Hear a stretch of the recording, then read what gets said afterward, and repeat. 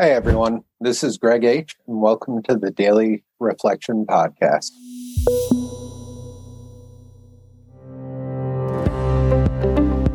Welcome to the Daily Reflection Podcast. My name is Michael Lynn from Philadelphia, Pennsylvania. And I'm Lee McGinnis from Leesburg, Virginia. As members of the recovery community, we created this podcast as a way to provide experience, strength, and hope through the lens of the Daily Reflection book. Each day, we interview members of the recovery community in the hope that their experience may provide inspiration.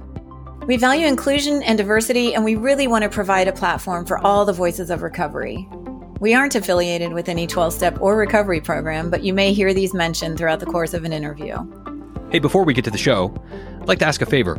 If you're listening on Apple Podcasts, it'd be great if you could leave us a comment or a rating. This is going to do a couple of things. It's going to help us expand our reach and improve the show. We hope you enjoyed this episode. Hey, Lee, who's in the studio today? So today we have Greg H. from Holyoke, Massachusetts. By the way, it's May 2nd, and he's here to share with us on the daily reflection for today, which is lighting the dark past. Fantastic. Well, Greg, welcome to the show. It's great to have you on the podcast. Thank you. I'm happy to be here. So we get started in the same way every day. We ask the guest if they would read the daily reflection for the day. Greg, can you get us started? Certainly. May 2nd, lighting the dark past. Cling to the thought that in God's hands, the dark past is the greatest possession you have, the key to life and happiness for others. With it, you can avert death and misery for them. Alcoholics Anonymous, page 124. No longer is my past an autobiography. It is a reference book to be taken down, opened, and shared. Today, as I report for duty, the most wonderful picture comes through. For though this day be dark, as some days must be, the stars will shine even brighter later. With my witness that they do shine will be called for in the very near future. All my past will this day be a part of me because it is the key, not the lock. Oh, I love that. It's like such a beautiful promise. Thank you for reading that. And before we get started, what's your sobriety date, Greg? January 27th, 2019. Awesome. So as you read this, what's the first thing that comes to mind for you? Well, it's the 5th month, so the 5th step. I certainly have stuff in my past that really haunted me for a long time, that I kept secret. I kept it to myself. Through that, it just really kind of ate away at me. I spent a lot of time alone with my regrets, with my shame, with the bad thoughts of, stuff I had done in the past. January 27, 2019 is my sobriety date, but going back to 2005 would be my first kind of foray into recovery. And that involved a court case. I had a situation where I wound up getting into trouble during a blackout. And to this day, I don't remember the details of it. Over the years, I've had flashes come back, whether that is my brain filling in some holes or if it's actually true memories coming back. I really have no idea. Yeah, I wound up in a situation where I couldn't believe what I was in trouble for. And I wound up entering into rehab on the suggestion of my lawyer. He suggested it because it would be a part of whatever punishment I received, and he felt it would be good to get out in front of it. And then he finished by saying, and quite frankly, I think you need it. So I went in and I spent a month in there. And honestly, I don't think I ever really fully believed I was an alcoholic, even given the situation. I wasn't willing to kind of submit to the program to give myself over. I thought I had a drinking problem. I didn't think I was an alcoholic. And it's kind of that manageable, unmanageable part of the first step. I felt I could manage it if I just figured out the right way. So I wound up keeping sober for, well, maybe not even sober, dry, I guess, for a couple of years while I was on probation, because blowing into a breathalyzer was part of my probation. And shortly after I was off probation, I wound up starting to drink again. At that point, I kind of began to fight against the drinking, and I was still drinking, but it was still sort of, I had begun to manage it versus before when I would just throw myself into it with total abandon. I was sort of starting to fight against it. And then fast forward, about 13 years, I came into AA for the first time. I was blacking out a lot again, and that brought a lot of fear back. The blackouts, every time I would black out, I would kind of flash back to the time before, and I would wake up to the police at my door and finding out something horrible had happened. And it was just, I was in this constant state of anxiety and fear because I would black out, and it would stick with me for a long time of like, what happened? What did I do? And just kind of on edge about it. And so then I would start to drink because of the anxiety. I mean, ultimately I drank because I wanted to drink, but it all kind of fed into itself. Each facet sort of fed each other. And I wound up, I didn't work a program while I was in. I didn't really understand AA. I had been to a handful of meetings while I was in rehab. We had meetings every day within the facility, but I had been to maybe 10 meetings outside of the rehab facility that they would bring us to once we went into the later stages of the program. And I still didn't, 10 meetings isn't enough to understand what this program is about. And at that point, I had made the mistake. I kind of figured basically if I went to 3 or 4 meetings a week and just kind of sat there and listened, I was good. That's what was going to keep me sober. And that absolutely was not and is not the case for me. I met a few guys during it, not through any of my own. I didn't ask for help. Some people could see I was new and started talking to me. For the most part, I kind of pushed them away. I didn't want help. I just, I thought I could just sit there and listen and that would somehow keep me sober. I didn't hear hope in the meetings. All I heard was people's stories, and I did a lot of comparing. I heard a lot of stuff that, well, I'm not like that. I'm not like that. I didn't do that sort of thing. And I didn't hear any of the stuff where I am like that. That is something I did do. And I didn't hear the end of people's stories. I mean, I heard them. I was sitting there, but I didn't hear, well, here's how my life turned around. Here's how things have gotten better for me. And I wound up, after a few months, I wound up going out and drinking again. That lasted for about a year. And January 26th, I wound up in a blackout again. I woke up with a stranger in my bed. My apartment looked like a tornado had blown through it. There was just stuff everywhere, knocked off of every bureau, every off of my coffee table, and I had bruises all over me. And a little later in the day, the shaking and the vomiting started when the alcohol started to leave me, and I was just done. I was sick of living in fear. I was sick of not knowing what I had or hadn't done the night before. And I didn't want to live like that anymore. And the next day I went to, not my first AA meeting, but the first AA meeting of this period of recovery that I hope will be my last period of recovery. It's been a real game changer. The first meeting, I knew by that point I needed to be held accountable, that I had tried everything.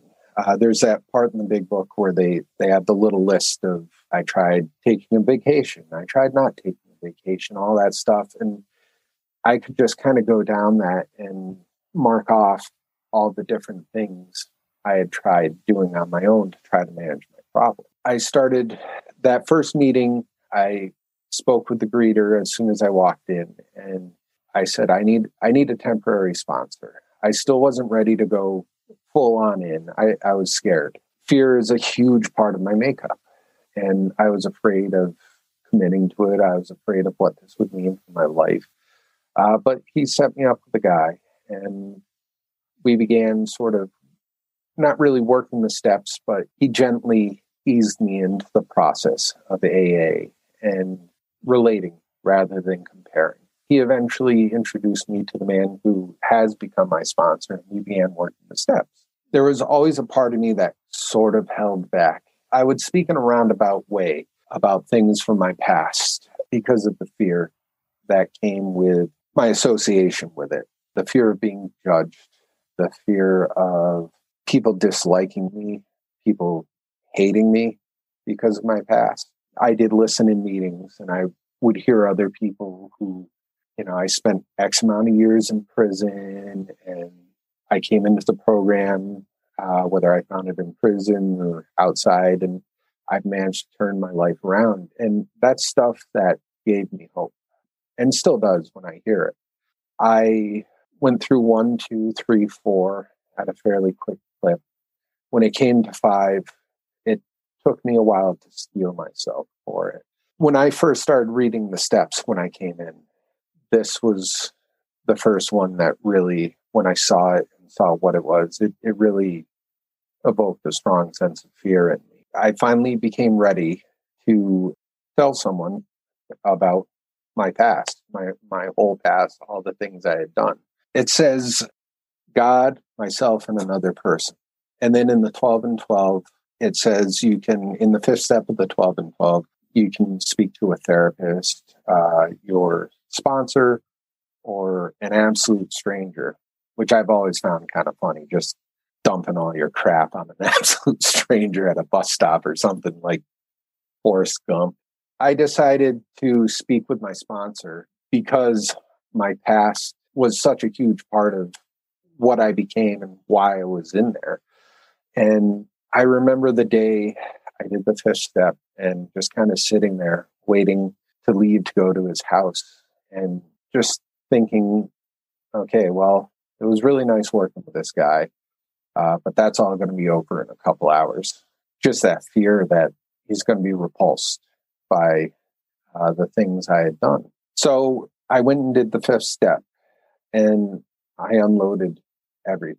We finished, and he kind of nodded his head, and he said, well, clearly you've left nothing out. And I hadn't. So he told me it was okay. He said, let me tell you about some of the stuff I've done in my past. And some of the stuff he had done was some of the same stuff I had done. That was kind of my first sort of taste of what it's talking about in the daily reflection, that your dark past can serve to help others. And that really helped to know I'm not alone and to know I'm not going to be judged by at least one person, and to have one other person that I have shared everything with, that I can speak honestly and openly with about every part of my life and of my past. And it's something that helped me within the meetings themselves to begin to share my story more openly and honestly. It sort of broke down the barrier I had where I would talk, but it was still mostly surface stuff. I had a real hard time talking about what really was eating at me, what was really on my mind. There were certainly times when I had done it, but there was still a large part of me that was holding back. Especially at the beginning, I would hear people share about their lives and just, drop these super emotional shares about things that was going on or things that happened in the past.